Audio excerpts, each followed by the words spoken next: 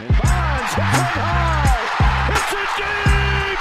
It is out. Here comes the hook. Got him. 20 strikeouts. He ties the major league record. Freeze hits it in the air to center. We will see you tomorrow night. The impossible has happened. Goal! Big fly, Ohtani-san! Towards the corner. It's back. It's gone. Welcome to Slam Diego.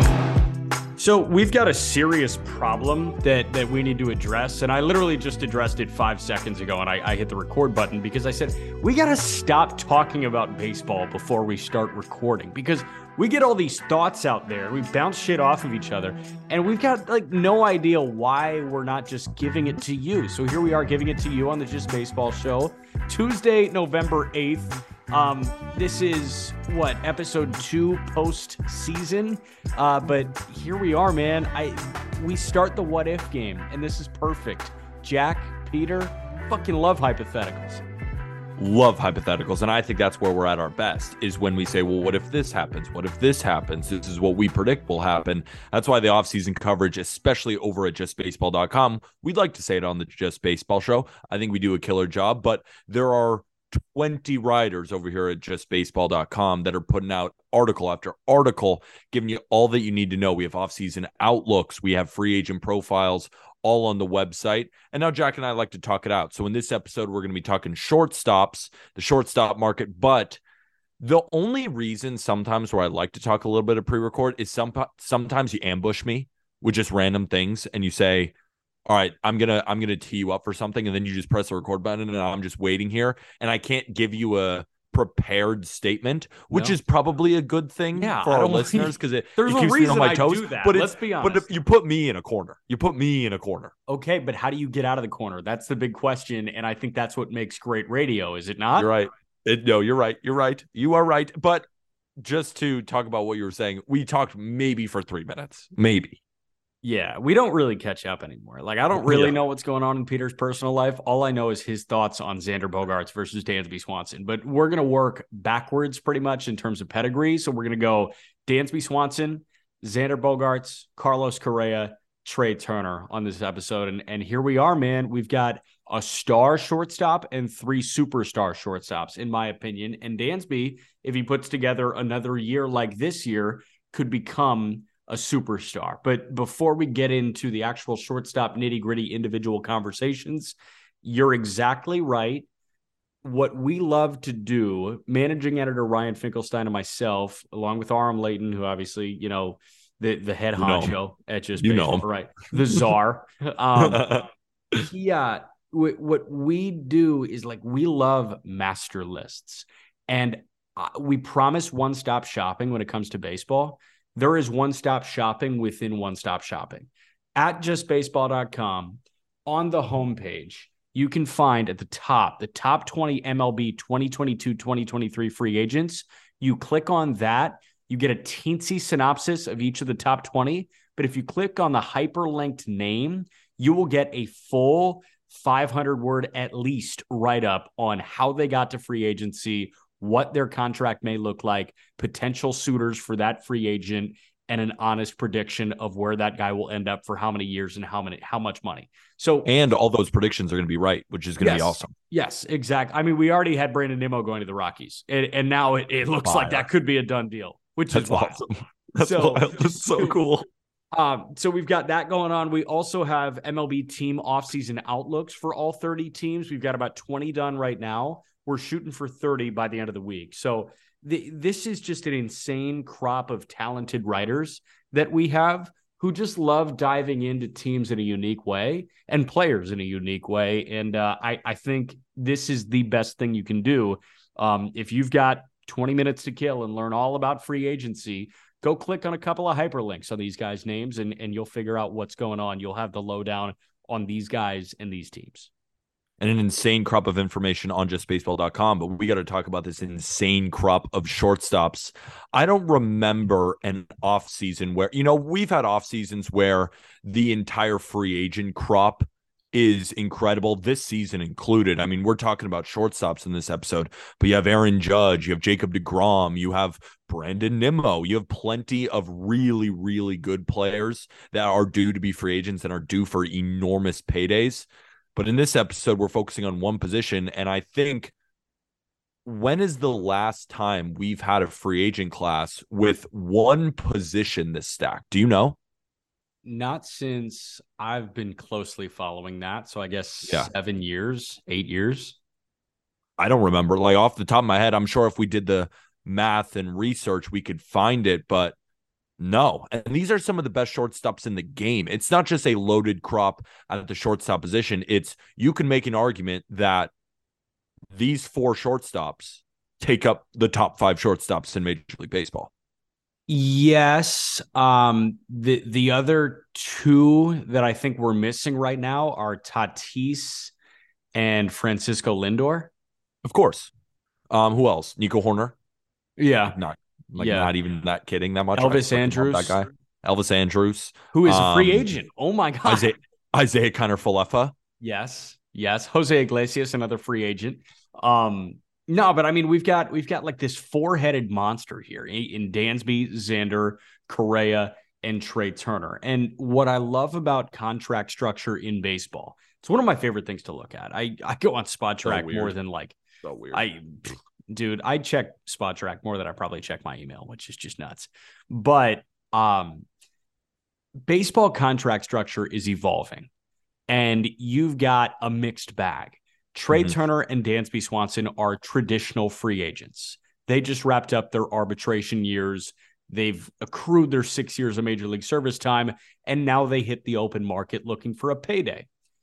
How about a player option after a 1+1 deal for Carlos Correa that he opted out of in hopes of getting a more lucrative longer-term deal? And then how about Xander Bogaerts, who had a vesting option here? He had an opt-out after this year that would have, if he did opt in, it would have kicked in through the 2025 season, I think, with a vesting option for 2026, if he hit a certain number of plate appearances with the Red Sox.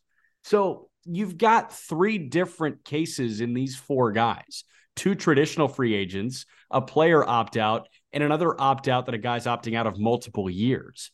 As contracts get more creative, we will see more loaded free agent classes, which is really good for the MLB offseason and really good for the sport of baseball. That's a good point. I didn't think of it like that. With the new contracts, this is only going to help grow the game because you're going to see these guys consistently be on the market. But at the same time, how often do you think that we'll see Correa contracts happen? I feel like sometimes, we could see more of those, especially with Boris, being, such a big influence in this. Yes, but tying back to your point, you have to be really good to get a Correa type contract, right? And 2 guys are going to get Correa type deals now. Corey Seager just got one last year. Francisco Lindor got one the year before that, as did Fernando Tatis Jr. Now we're talking about Correa, the 3-year 105 with opt-outs. Oh, we'll see. But I'm thinking 10-year deals for shortstops. Like, it's Tatis, Lindor, Seager, and then it's Correa, Turner. Who else would you give a 10-year deal to? I don't think anybody. So we're done. JP Crawford. Yeah, he got 5 for 51. Not quite 10. Not quite 10. But I think we'll see some 1+1 deals. I think that could be very beneficial for a guy like Xander Bogaerts.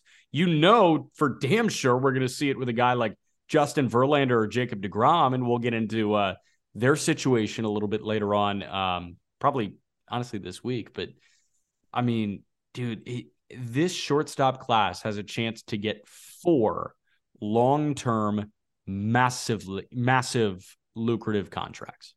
Let's get into it. Dansby Swanson. Let's start with Dansby. I did this right up here. The way that I kind of looked at it was this guy had a breakout of all breakout campaigns. Mm-hmm. His career high in F4, which he set last year, was 3.4. I think he put up a 6.4 this year. So he was 3 wins better than his career year. You talk about contract years. Aaron Judge had probably the best contract year of all time, Carlos Correa last year probably had the second best contract year of all time. And now look at Dansby Swanson, who had a damn good contract year and one of the better contract years we've seen in recent memory. The way I view it for him is there are two different types of negotiations that will happen between he and his reps at Excel Sport Management and Major League Baseball teams.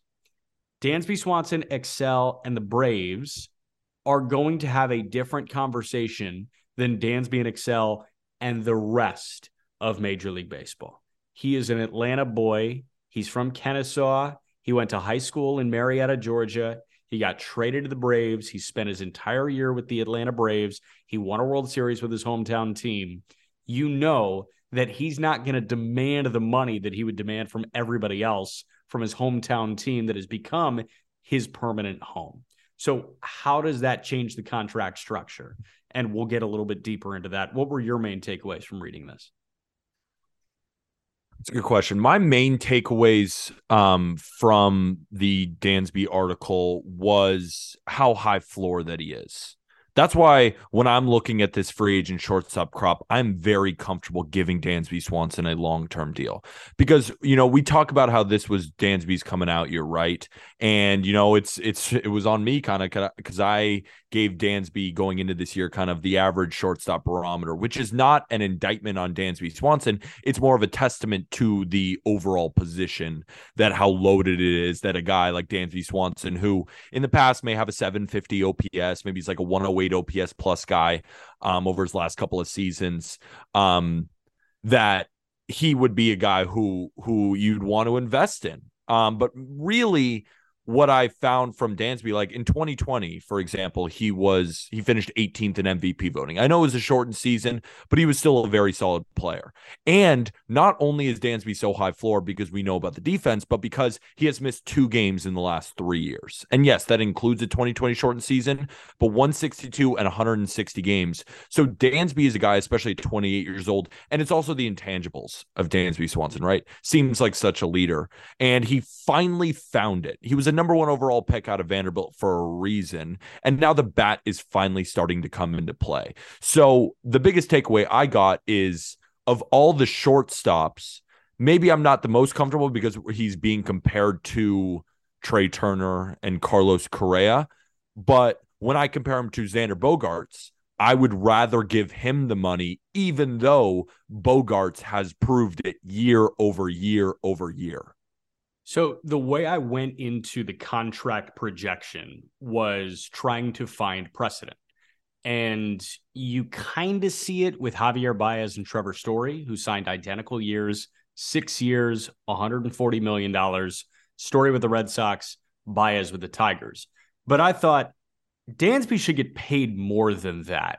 He's better than Baez and Story. And I know hindsight 2020, like those guys both kind of stunk it up in 2022.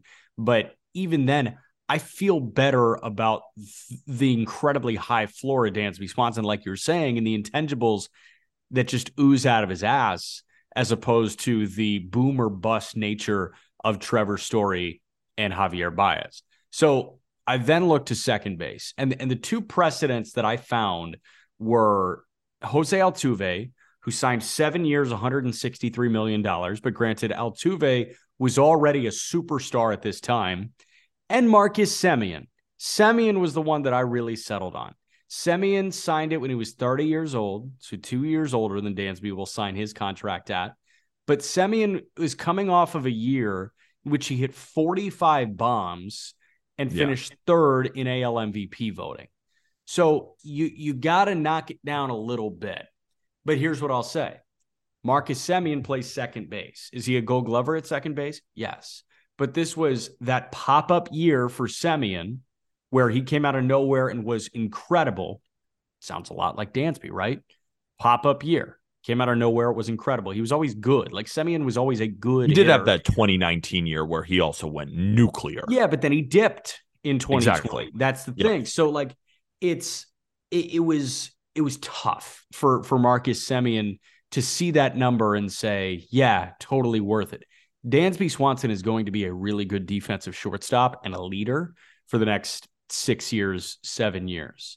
So the way I looked at it is if you are a team not named the Atlanta Braves, Dansby Swanson can put 7 years, 175 in front of you and say, match that or we're done talking. I believe that. No, I believe in that too. And just speaking about the intangibles, because we know about his leadership, we know about his influence in the locker room. We know that, he's becoming like the captain on a Braves team that is a perennial World Series favorite. And I think that will be pretty impactful in contract negotiations. But when we're talking about intangibles, like there are players who not settle with their talent, but I'm sure there are players in the big leagues that, have all this pop and are really quick and they think to themselves, well, I don't need to improve that much. But that just wasn't Dansby Swanson. I was looking at defensive highlights with Colby. We were looking at some film because we were thinking to ourselves, like, how did he become so freaking good at shortstop? And if you look at some of the stats, right, some of the advanced stats, and obviously those don't tell the full story, but you can see like massive improvements on some sides. Like, for example, Dansby Swanson coming in on the ball, like a little nubber hit. He wasn't as quick getting to that ball. This year, he was unbelievable when it comes to the numbers. The backhand wasn't as good. The arm wasn't as good, but everything improved. And that Dansby Swanson took a look at that and he thought, well, I'm having a solid season. He could have just said, you know what, I'm just going to keep working on my overall craft. But he fixed individual things that weren't going right for him. And I think that speaks to the level of baseball player. Even if he goes on short little slumps, or he's going to put in the work day in, day out to improve on his shortcomings to make him one of the most well-rounded shortstops in the game. And he did it. And it came in droves this year. Like, will he ever have a 6.4 F4 season? I wouldn't put it past him. But even if he doesn't, like, let's say you take the middle ground of some of those 3-4 win seasons and compare it to the 6. Like, if he's a 4.5, 5 WAR player, he is well worth the money when you consider the off-field intangibles. I believe he's a 5-win player for the next 3 years and then a 4-win player for the 3 years after that. I mean, that's a $40 million guy. If it's one WAR or if 1.0 F WAR is worth $8 million, that's a $40 million player. Now, is he going to get $40 million? No. But does he deserve an absolute bag? Absolutely. Yes. So here were the landing spots that I threw out. Atlanta, we don't need to get into that. Like, Dansby Swanson is the shortstop for the Atlanta Braves. I agree. I want you to talk about the hometown thing too, because it's something I didn't know. So the way that I kind of broke it down in here was Alex Anthopoulos. Like, when we talk about the Atlanta Braves, it is always pre-arbitration, long-term, mutually beneficial deals. Like, hey, maybe a guy is underpaid, but maybe they're overpaid by the end of it, right? Like, there's a 50-50 chance that we're saying Michael Harris was drastically overpaid by the end of this deal, but there's also a 50-50 chance that Michael Harris cheated himself out of $50 million by the end of this deal. More. But you know what? That's a bet that these guys are willing to take on themselves, because Michael Harris still has over $100 million guaranteed to him pretty much. And he's locked up. He likes this place. He's going to do it. Same with Austin Riley. Same with Spencer Strider. They constantly do this. We saw Acuna and Albies as the first mover here. The only exception to that was the Matt Olson trade this past offseason, when they were having conversations with Freddie Freeman. And everybody was saying, I remember you saying it verbatim, there's no shot Freddie isn't an Atlanta Brave next year after they won the verbatim. World. Absolutely said. I said there was no fucking way he's leaving. But because of all the murmurs, right? The murmurs kept on going. And then all of a sudden, bam, Alex Anthopoulos trades for Matt Olson. Mm-hmm. Then Freddie, the Freddie thing is over. He's going to go somewhere else. Matt Olson, really good somewhere else. But guess what? AA knew that he could get him on this hometown discount, signed him to 8 years, 168, because he's from Atlanta. He was committed to Vandy. He wanted to stay close. He's coming home. So I think Dansby has much of the same thought as Matt Olson, where, hey, I could go get the same AAV as Freddie Freeman's going to get in free agency when my time is up. Olson, I think, got $2 more million, but across 2 more years. So the AAV is down like $6 million a year or something like that. So I think Matt Olson knew that he could get more money, but it's kind of awesome to be the first baseman for your hometown team. I think it's kind of awesome for Dansby Swanson to be the shortstop of his hometown team for his entire career. That's something I didn't know about Dansby. I didn't know he was, a Georgia native. Obviously, I knew the Vandy stuff, and I know that's close, but I didn't realize that he's kind of grown up here. And who knows I don't know. Maybe he is, and some listeners of the Just Baseball show can clear it up, or maybe you can. If he was a Braves fan growing up. So I'm sure, like, when they have those conversations, if he gets the same offer or even a little bit more, because at the same time too, like, this was part of Freddie Freeman's, when he realized that, in LA, you got to pay some taxes. Like, there are some taxes involved with some of these deals. Like, if you sign with New York or you sign in California, you got to pay a lot in tax, and in Atlanta, not as much. So it's hard to see him outside of a Braves uniform. And I think the only way he doesn't is if he either gets absolutely blown out of the water by another team. That's it. I don't know how else. I was going to maybe give you another one. No, if somebody said, we'll give you $200 million, he says yes to that. Aside from that, I'm not sure what he says yes to. I think it would have to be more. I mean, think about it. If you get, we'll see. I mean, that could be a lot more than he gets, but you wrote the article. Let's talk about some of the suitors before we give like a contract prediction. Yeah, Baltimore. I think he fits in really well in Baltimore. Yeah, and Baltimore fans, or maybe fans of other teams, are thinking to themselves when they hear the Orioles, like, wait, what do you mean? Gunnar Henderson is playing shortstop. Well, Gunnar Henderson can move over to third base, and then you also think to yourself, well, what about Jorge Mateo? But you wrote it beautifully in the article. He maybe could be more well used by the Orioles if he kind of plays a Swiss Army knife, right? Best utility guy in baseball, Mateo. Exactly. He's a freak athlete. But again, he was a Gold Glove Award winner. Or I know, but should have been. If you can get Dansby fucking Swanson to be your everyday shortstop, you're going to go get Dansby. And he actually won a Gold Glove too. Yeah, regardless of whatever it was deserved. Yeah, you're not dropping off there. And I think he fits great on the Orioles too, because they are such a young team. And not only has Dansby been kind of a captain-esque on a very young team like the Braves were, but he could go into Baltimore and kind of give that championship pedigree, a player that they would need. And Mike Elias, I mean, you wrote it yourself. He's gonna expand the payroll, and that could be for Dansby Swanson. Said, quote, he wants to significantly escalate the payroll. Next one is the Angels. I really like that fit because of the lack of durability on this team. They have the most durable guy in baseball in Shohei Ohtani, but this is which is crazy to say. Yeah, crazy. Like he's just amazing. He's incredible. He's an alien life form, but he is a DH that pitches every fifth day. But you've got Mike Trout, who we know has dealt with injury things, Anthony Rendon, who can't stay on the field to save his life. How much money would the Angels throw at Dansby Swanson to play 162 games in a given season? And they need a shortstop too. But, like, are you kidding me? I mean, they do have Zach Neto coming up, who could be that guy there. But he's going to start in Double-A. Like, he's not ready next year. I know, but like, they have to get pitching, Jack. You got one more year. More hitters. If Dansby goes to the Angels, if he goes anywhere else, he's going to be great. If he goes to the Angels, he's getting hurt. Like, unfortunately. Damn it. Like, damn it. But the Angels next year are going to be so good. Yeah, Ohtani and Trout. Best team in baseball. Fuck.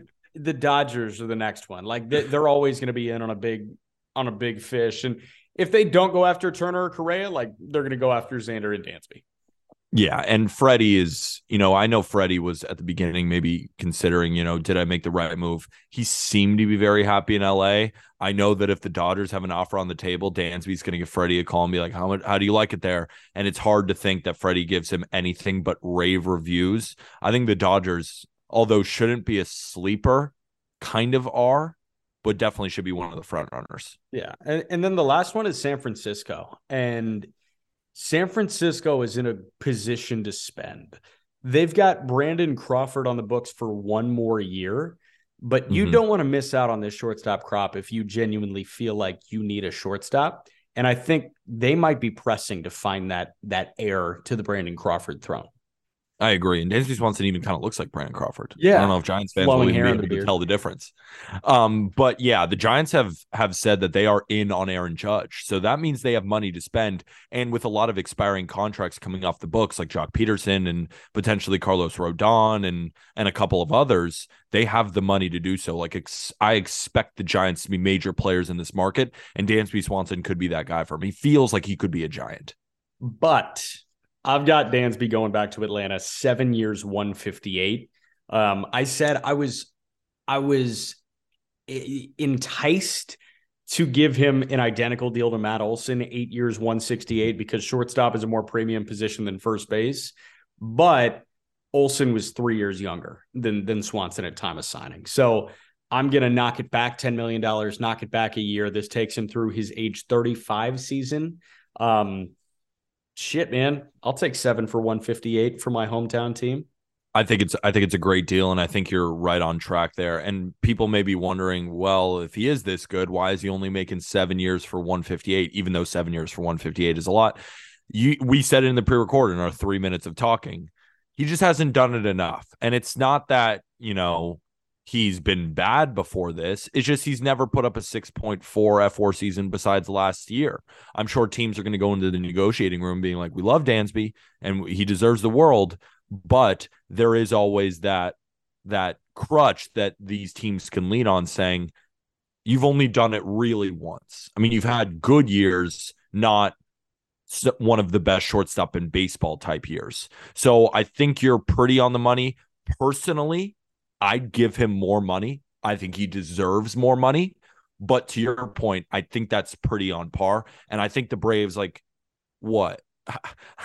I was dead wrong about Freddie leaving Atlanta, and I'm ready to be dead wrong again about Dansby. Yeah. It's really hard to see Dansby Swanson in a jersey that isn't the Atlanta Braves, but it's an identical conversation to the Freddie Freeman one. I know. It's like you give a kid a piece of candy and maybe they're allergic or something to a strawberry flavor, and then you hand it back to them and you're like, you want another one? And yeah, it's that's red, delicious. It's like, yes, it tastes good. And it's like, yes. Well, it's good. Like, I'm gonna eat it again. It's like people eating ice cream that are lactose intolerant. Like, I don't care. Yeah, I'm gonna rough this thing out. Yeah, fuck it.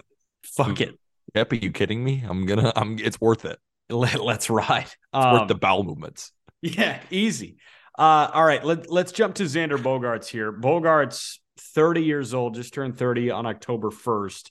I have no idea where he's at in his relationship with the Boston Red Sox. And we'll get to that after we give you the primer on Xander. But, this is a guy that felt disrespected by the extension proposals that were put in front of him at points this year. He straight up stopped negotiating with the Boston Red Sox and Chaim Bloom. And now Xander just opted out of the rest of his deal in hopes of getting a more lucrative deal. He opted out of $20 million annually through 2025 and a vesting option at $25 million in 2026, if I'm not mistaken. So this is a guy looking for well north of $20 million annually. And he's probably looking for a lot longer than a 4-year deal. I think he's going to get it. How do you view Xander Bogaerts in the value department? Xander is one of the tougher free agents to evaluate, I think, in recent memory, because you look at his offensive resume as one of incredible. Like, if we're just looking at the stats here, just to quantify what he's been able to do in his career, he's a 117 OPS plus guy who's hitting 292 with plenty of home runs, stolen bases. He's got 1, 2, 3, 4 silver sluggers. He's finished in the MVP conversations a bunch of times, multiple time All-Star, plenty of years hitting over 300. Like, just one of the best overall offensive shortstops that we've had in our game since he debuted back in 2013 as a 20-year-old. And he's never really had, one of those seasons where you think to yourself, Like, for example, from 2018, when he was a 25-year-old, where he was really hitting his prime, 135 OPS plus, 2019, 139 OPS plus, 128, 129, and then 131. So nobody is worried about the bat, but he will be 30. And I think, Xander Bogaerts got a lot of praise this year, and deservedly so, for the defense. But as beautifully illustrated in the article that you and Colby wrote, and Colby is a Red Sox fan, and he's the one writing this, that Bogaerts' defense benefited from the shift last season. And this is from at Red Sox Stats. Weird quirk about Bogaerts' great StatCast defensive metrics this season.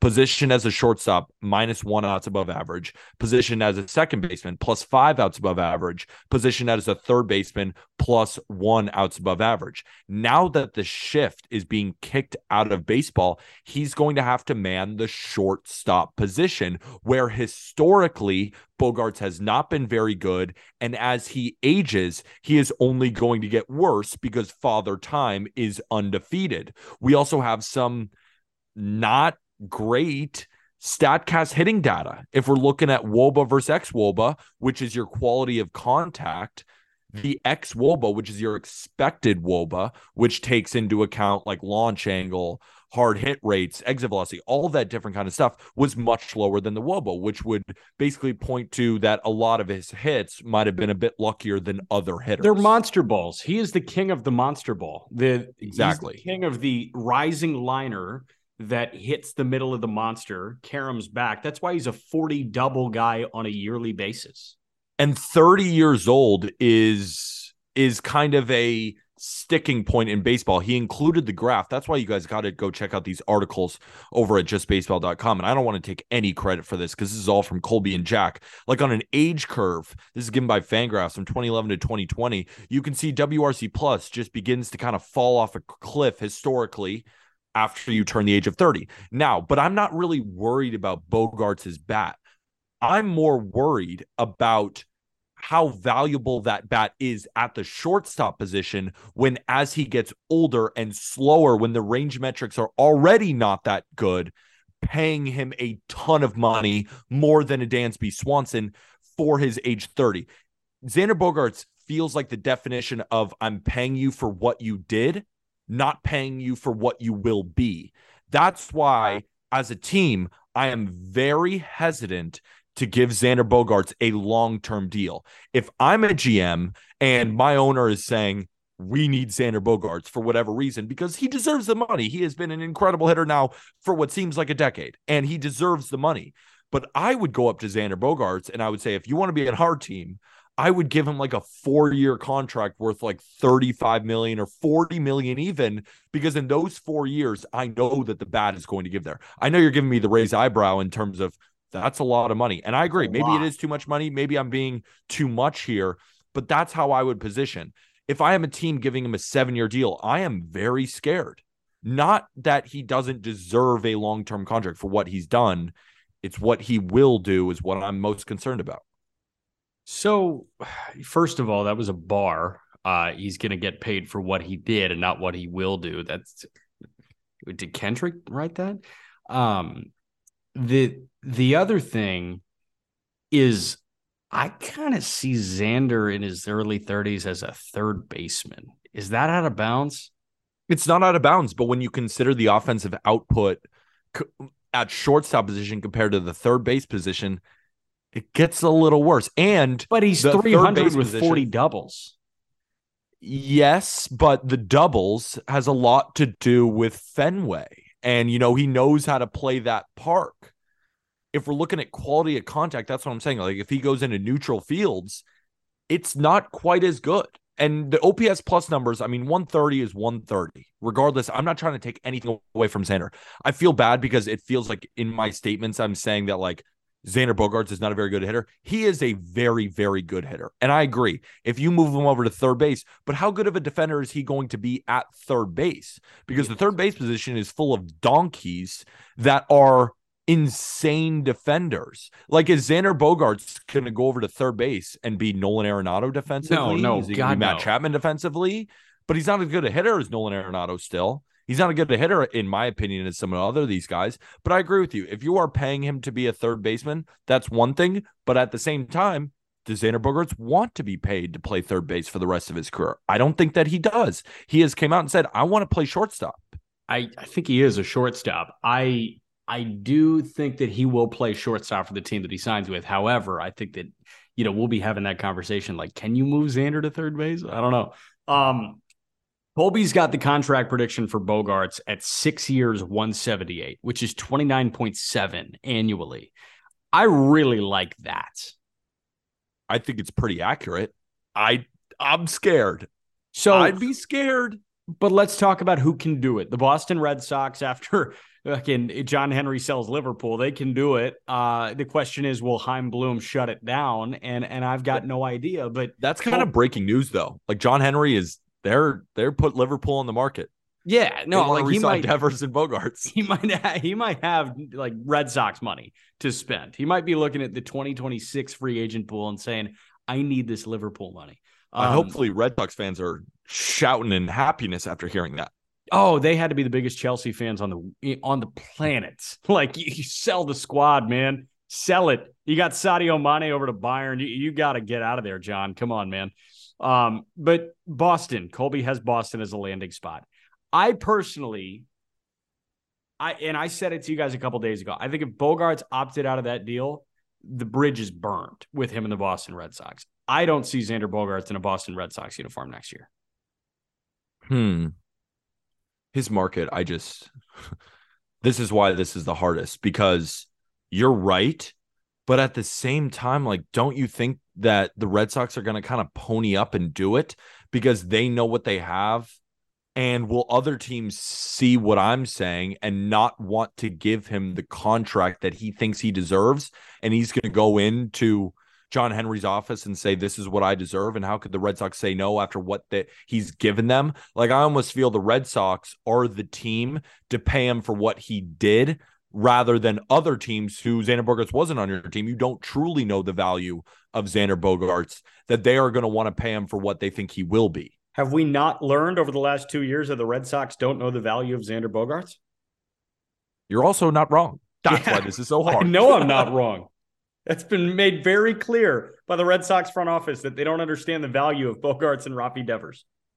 Yeah, but if they don't understand, especially Rafi Devers, then they don't understand shit, really. I mean, yeah, if you don't get what Rafael Devers does as one of the best left-handed hitters in baseball, and Xander Bogaerts is one of the best right-handed hitters at the shortstop position that we've seen in the decade, then they just simply don't know what they're doing.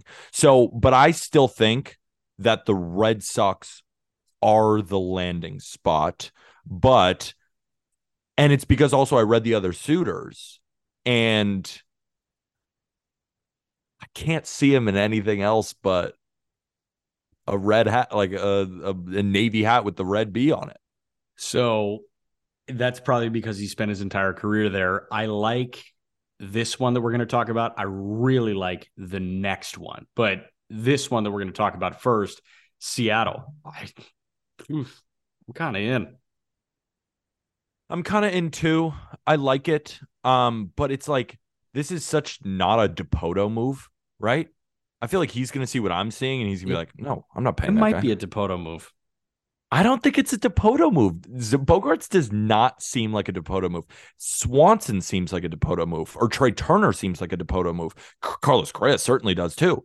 Bogaerts, of all these shortstops, for me, seems like the less likely to go to a super analytically driven team that relies on getting the young guy in a window where it's coming up right now. Like, they don't want 33-year-old Bogaerts when you have 24-year-old Julio Rodriguez, right? I don't know. I'm kind of in on it. Yeah, but why, though? Why are you so in on it? I'm in on it because, like, this veteran presence makes a lot of sense to me, because who do you have offensively that you can rely on? Gino Suarez right now. J-Rod, obviously, is the star of the show. Ty France is holding down a spot. Cal Raleigh's the catcher. Elsewhere, I mean, every other position is available for upgrade. Mitch Haniger has a spot. Haggerty has a spot in the lineup. But aside from that, like, do you feel good about J.P. Crawford being your everyday shortstop and your team leader? If you're signing an everyday shortstop and a team leader, I think that might be the play, and you can move J.P. Crawford over to second. My counterpoint to that would be, aren't all the other shortstops veterans at this point? They ain't signing a 25-year-old Dansby or a 24-year-old Trey Turner or 23-year-old Correa. These guys are all in their late 20s. The other two are $300 million guys. Like, Xander Bogaerts, while really, really good, is still $120 million at least cheaper than Carlos Correa and Trey Turner.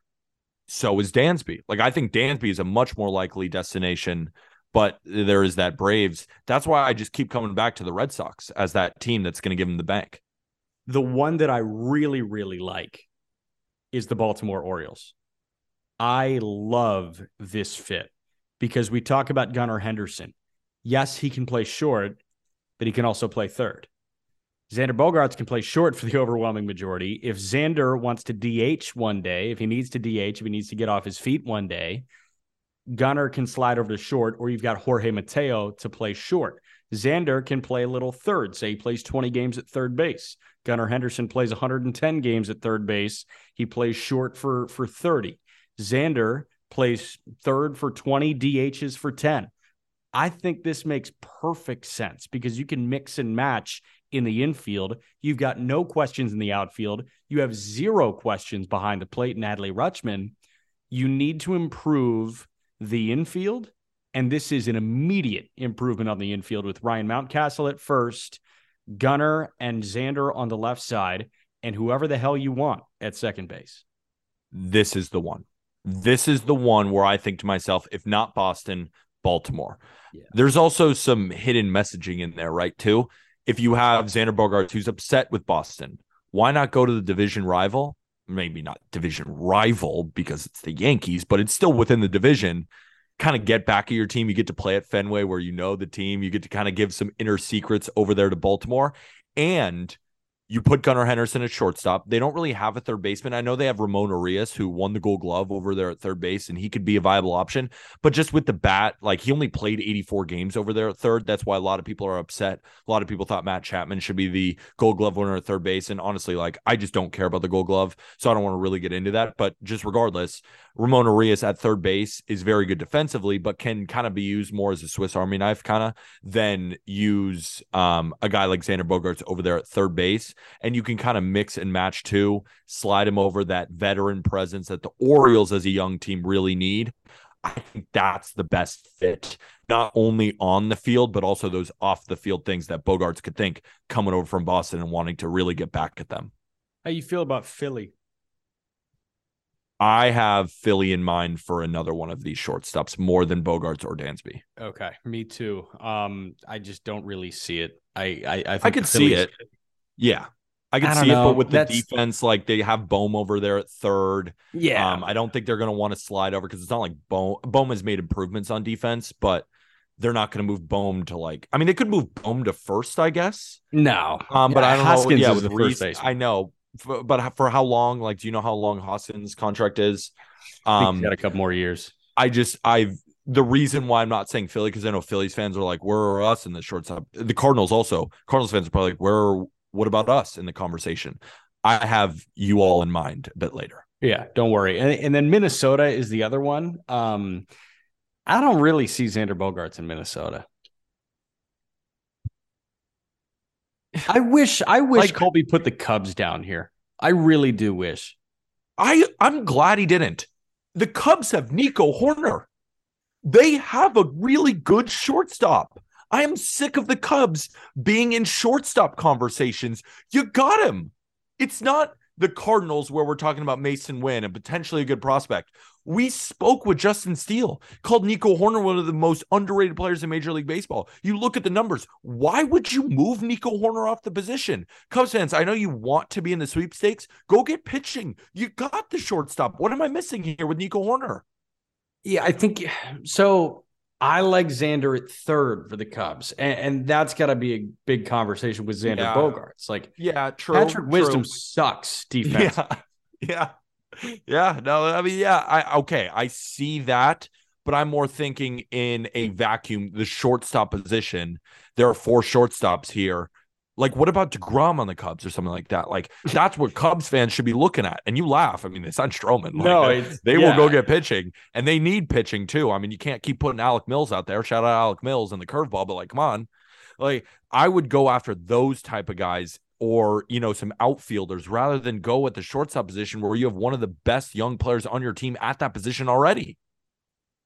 Kobe has 6 years, $178 million to the Red Sox. I disagree. Identical contract with the Baltimore Orioles. That's my guess. I'm right in the middle of both of you. I think those are the two teams, and I think that contract is pretty accurate. I would be surprised the Orioles gave him that much, but I also wouldn't be shocked.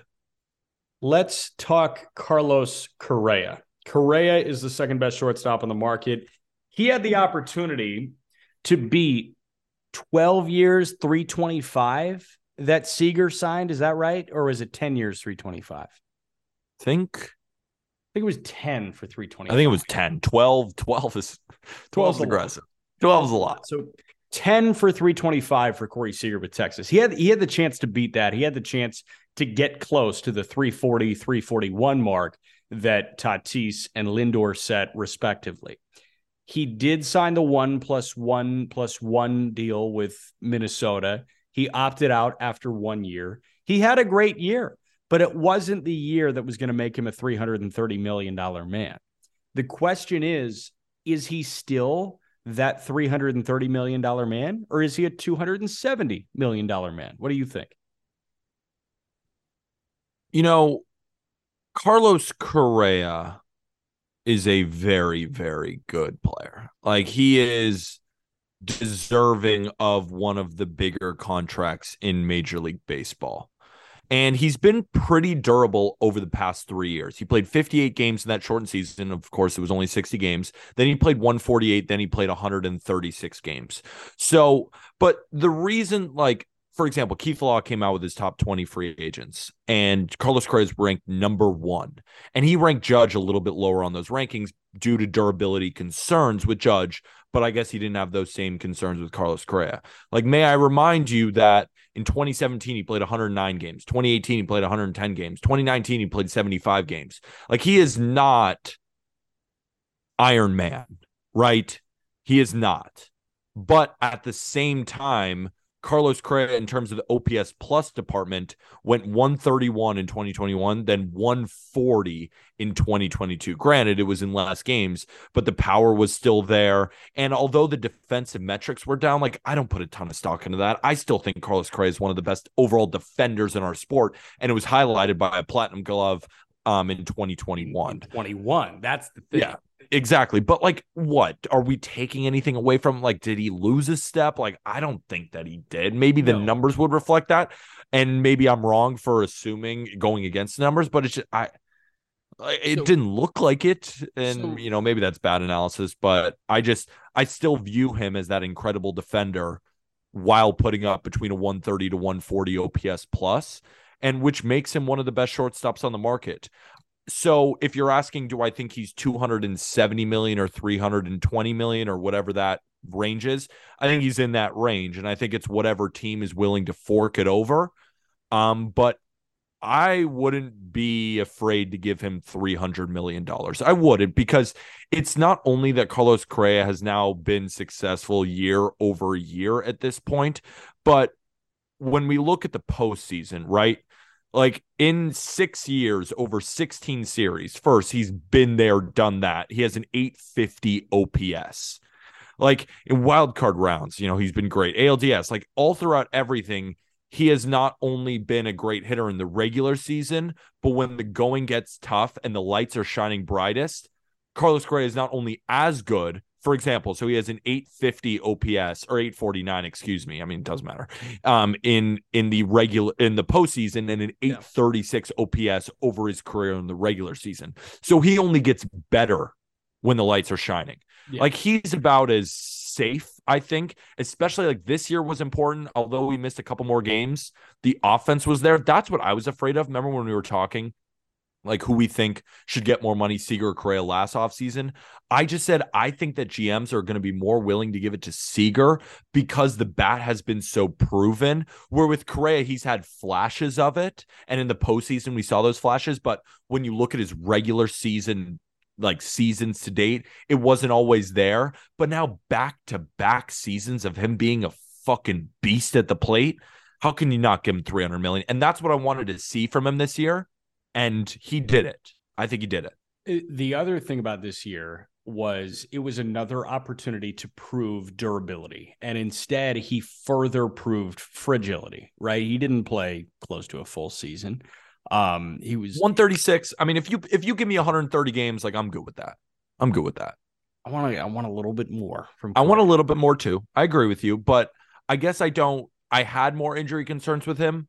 136, like I'll take it. Those aren't as much. I will take it. If it was 110, I think he would be docked a lot. I agree. But 136 is a fine number. I'm with you.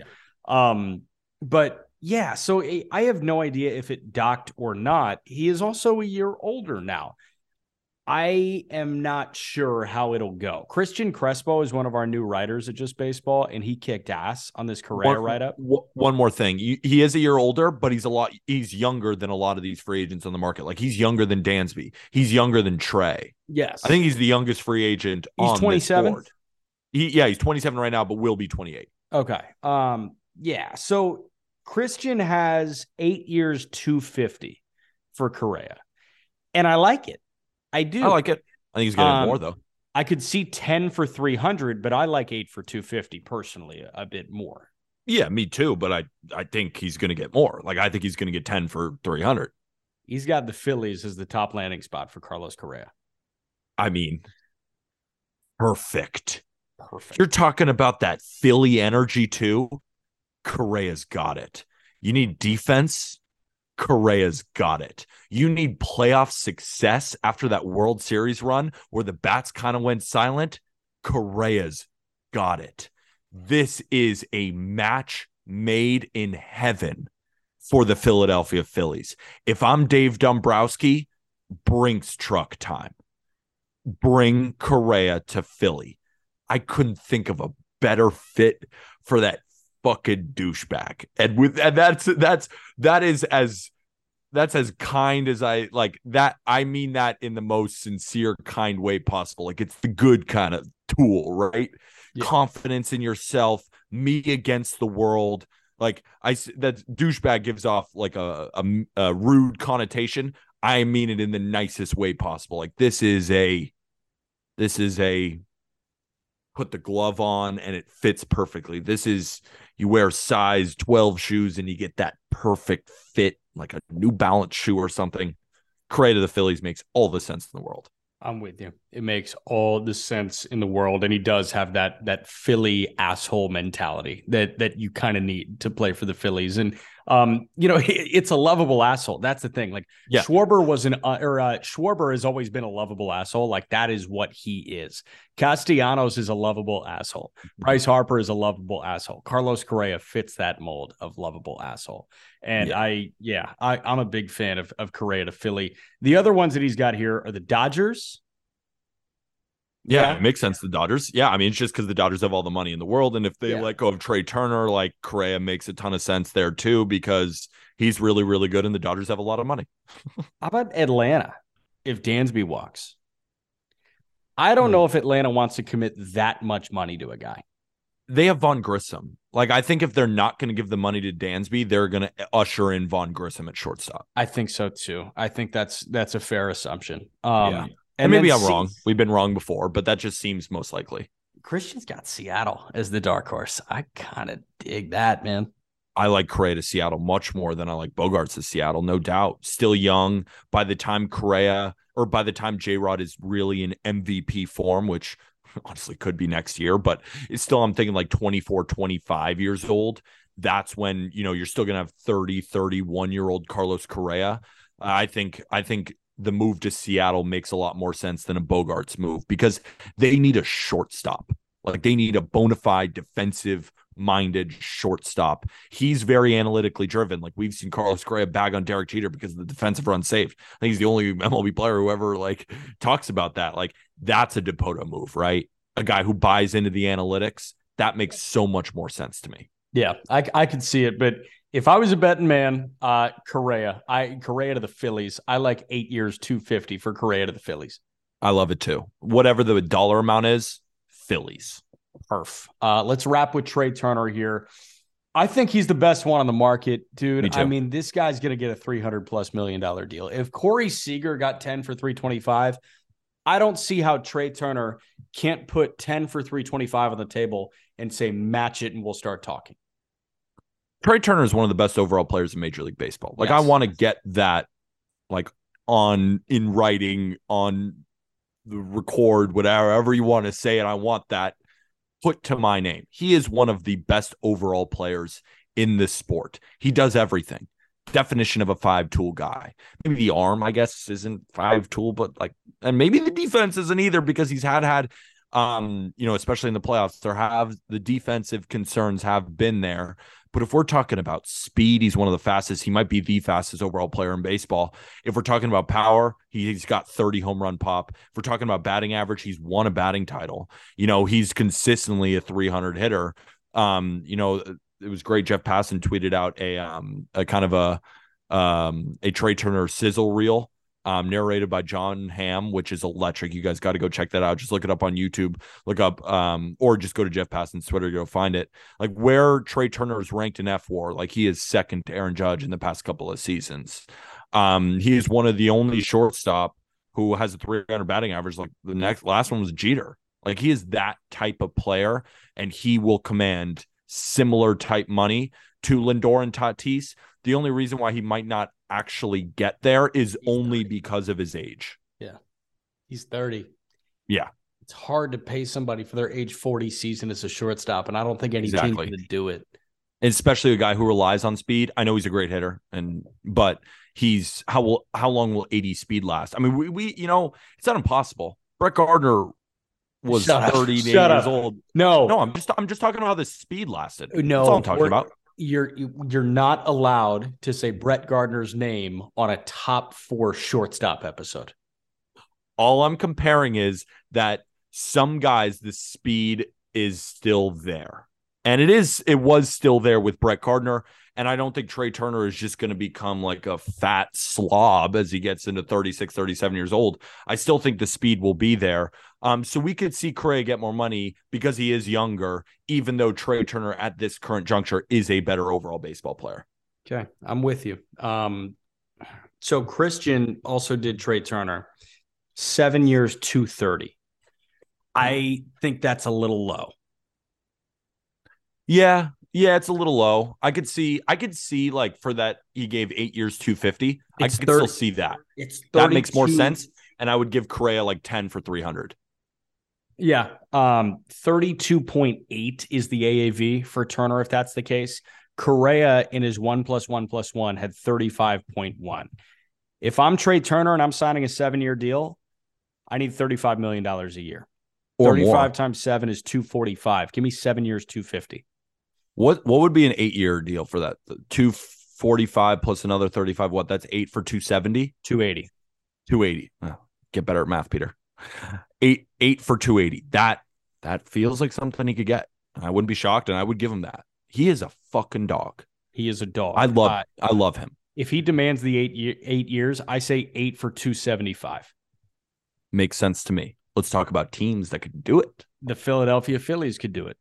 Yeah, they definitely could do it. Makes a lot of sense there. I just, a lot of the same reasons that I like Carlos Correa, like some of those reasons apply to Trey Turner, but I have another team in mind for Trey. Actually, I really have 2 teams in mind for Trey Turner, and I just have so much Correa to the Phillies in my mind that I almost didn't really consider the Phillies, even though of course it makes sense. So what I will say to just like make this a viable option is Trey Turner offers some defensive versatility. He can play second. Hell, we've seen him play center before. He's better at second. So if you like Stott at short, you could sign Turner to play some short, play some second, play some center, move Brandon Marsh a little bit around. Like there is some more fun to be had with Trey Turner defensively than Correa, but it feels like Correa is a Philly. So the next team, which I fucking love, oh my God, sign me up, is the St. Louis Cardinals. Greg Amsinger came out and he kind of fired me up about this. Was like, Trey Turner is that guy. And Trey Turner makes so much sense on the Cardinals for so many different reasons, kind of similar to the way that Correa makes sense in Philly. Trey Turner plays St. Louis Cardinals baseball, bat to ball, doesn't strike out, ton of speed, dynamic. And also what you have Trey Turner on the left side of the infield, right? Nolan Arenado solves a lot of problems. Paul Goldschmidt over at first base solves a lot of problems. I think if Trey Turner went into St. Louis and maybe he, those defensive metrics, I mean, having Freddie Freeman over there, but again, having Justin Turner on your left side doesn't help you that much anymore like it once did. So Trey Turner having Nolan Arenado to your left and throwing over to Paul Goldschmidt, you'll see those defensive metrics tick up. That's why defensive metrics are so tough. Like sometimes they're very dependent on the other guys on the field, but regardless, that's the conversation for another time. Trey Turner should be a St. Louis Cardinal. And the only caveat to this, is what do they think of Mason Wynn? And honestly, a second caveat is the Cardinals have not proven that they are likely to spend enormous amounts of money on deals like this, especially when they need starting pitching. But no, go ahead. No, I mean, they kind of spent it on Goldschmidt and Arenado. Yeah, no, they did. But remember, they traded for Arenado too. They did give him the extension. Didn't they trade for Paul Goldschmidt? No, they signed Paul Goldschmidt. They signed Paul Goldschmidt. Yeah, I mean, they've done it before, but it doesn't always seem like the Cardinals, like, when's the last $300 million deal they've ever done? No, have they ever done that? Traded for Paul Goldschmidt? December. That's what I thought. Huh. I don't remember that. Here, I'll tell you who came back. But yeah, I do like the mix, and I want to walk you through the opening day starting lineup if Trey Turner does end up as a St. Louis Cardinal here. Traded to St. Louis in 2018 for Carson Kelly, Luke Weaver, Andrew Young, and a 2019 Comp Round B pick. I'm back. But killed it. as I pull up roster resource here, with Trey Turner in the fold as the opening day shortstop, this is what the St. Louis Cardinals would look like. Lars Nootbaar in right, Trey Turner at short, Paul Goldschmidt at first. Wait, I love how you started with Lars Nootbaar right when they have Tyler O'Neill. No, I just think it's just funny. It's like, no, but Cardinals fans are gonna love that. Like when you're listed roster resource, Lars Nootbaar right, Trey Turner, Nootbaar right, Turner at short, Goldschmidt at first, Arenado at third, Tommy Edman at second, Tyler O'Neill in left, Juan Yepes DHing, Dylan Carlson in center, Andrew Kinzer is the catcher, and Brendan Donovan is the super utility man. Hard to find a better lineup. And if you're worried a little bit about Trey Turner's defense, put Tommy Edman there. He could win a Gold Glove at shortstop, and then you could put Trey Turner over at second too. He provides that positional versatility, which again, the Cardinals are built on. Like as much sense as Correa makes sense to the Phillies, Trey Turner makes all the sense in the world. And if you're a prospect guy and you think to yourself, well, we have Mason Wynn, trade Mason Wynn for a starter. Yeah. Like that's what you should do. Go get a quality young arm, trade Mason Wynn. Because you never know what Mason Wynn. You hope to God Mason Wynn is Trey Turner. You would be over the moon excited if you could make Mason Wynn 75% of what Trey Turner is. And maybe he might be. Let him go to another team and figure that out. Go get the starter. It's win now mode. Nolan Arenado is getting older. Paul Goldschmidt is getting older. The window is now, St. Louis. The window is now. Go get Trey Turner. Trade Mason Wynn for a starter. And you could be a World Series team. Can I float another idea and don't kill me? Sure. Turn Trey Turner or Mason Wynn into a center fielder. I like Carlson. I like Carlson a lot. I'm a Carlson guy. I think you get a better starter for Carlson right now, straight up. I think a 1-for-1 Carlson for a top flight starter makes a lot of sense as opposed to Wynn and somebody else for a starter. Maybe. But like Carlson is such high floor because like he is such a good defensive center fielder. So you're going to teach Mason Wynn to play center field when it's not like Mason Wynn at the plate, like is very, very good, but we haven't seen what he's like against big league pitching. He's also so super young. So to put that on a shortstop, you're going to now move him to center field and trade in a Dylan Carlson, kind of off a down year defensively. So I almost feel like you're getting lower value than what a Dylan Carlson would deserve. Like, I would trade Mason Wynn now that he's at top value after he had that great offensive season and everybody's seen his arm that he could throw, I think, harder than anybody in Major League Baseball right now, like O'Neal Cruz, like these kind of guys. Like, that's the type of arm Mason Wynn has. I think this is now when you trade him. I wouldn't trade Carlson because maybe I'm biased and I'm a big Carlson guy, but I also think that Mason Wynn could potentially get you more, and Carlson's already kind of proven. Fair. Atlanta we is should another. Should talk about the Dodgers. Like, the Dodgers are going to get one of these guys, right? Yeah. So like, not? I think Trey Turner is going to be a Dodger. If we're being totally, I do. No, honestly, I think he'll be a Dodger, but he makes the most sense in St. Louis. Yes. But like, we know St. Louis, and Cardinals fans I think would agree with us. Like, do we think they actually do it? No, I would say that they don't. Atlanta is another possible landing spot, according to Christian Crespo. I don't hate it. I just think Dansby Swanson's a Brave. Same thing. Dansby, or they go with Vaughn. And we got to make fun of him for putting the Marlins in as a dark horse. I see what he said, though. I understand where he's coming from. Marlins need to make a splash. They have the money. They're overthrowing a lot of people. They got Ozzo Campo now, former Astros guy, in their front office. He's a Florida guy, Florida native. Will it happen? Probably not. But do I like the take? I do like the take. I don't want to roast him. I like the take. I might roast him a little bit. Go ahead. I'm not saying. I totally understand where he's coming from, and I know Marlins fans are going to be happy that we're even mentioning them. Do you think if you saw 8 years, 275 Trey Turner in the Miami Marlins, I'd poop my pants. Poop might come out. I'd poop, but not as much poop as you might think. I could see it. I'd pinch. I would. So I am a story about me. I am a drooler. Okay. When I sleep, I drool. Like, sometimes my boys from home call me a drooler because I'll laugh and just start drooling. So I might drool. I don't know if I'd poop. But then again, I drool kind of all the time. Yeah, I'd poop. I'd probably sit upright, and that gets good flow. Yeah, I'd poop. All right, now that people have skipped past this part of us talking about bowel movements and drooling, let's get back to Turner. 8 for 275 with the LA Dodgers. That's my thought. That's also my prediction, but Cardinals fans, prove us wrong. Please. I'm asking Cardinals fans to do it. I know they can't do it, but for the love of God, please. And trade Mason Wynn and go get a starter. You can do it. We shall see. All right. Those were the 4: Dansby, Xander, Correa, Turner, superstars on the market, and we'll keep on rolling. Off day tomorrow for us, Peter and Aram. We'll talk to you guys on Thursday. And with that, thank you, everybody.